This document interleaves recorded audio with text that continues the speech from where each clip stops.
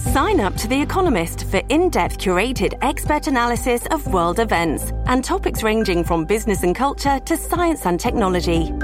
You'll get the weekly digital edition, online-only articles, curated newsletters on politics, the markets, science, culture and China, and full access to The Economist Podcast Plus.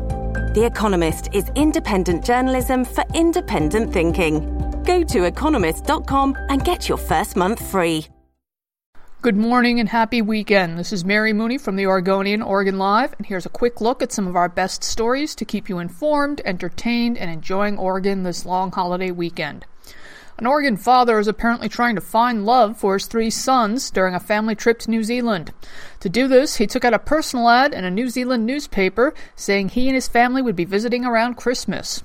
My wife and I have 3 wonderful, successful, handsome, alas unmarried, sons between the ages of 28 and 32, the man writes. We are not expecting, just hoping to introduce our sons to nice New Zealand daughters. At the very least, we'll embarrass our sons. Since the classified ad was first published on Wednesday, it's gone viral. When 2019 begins, Oregonians will have a host of new laws.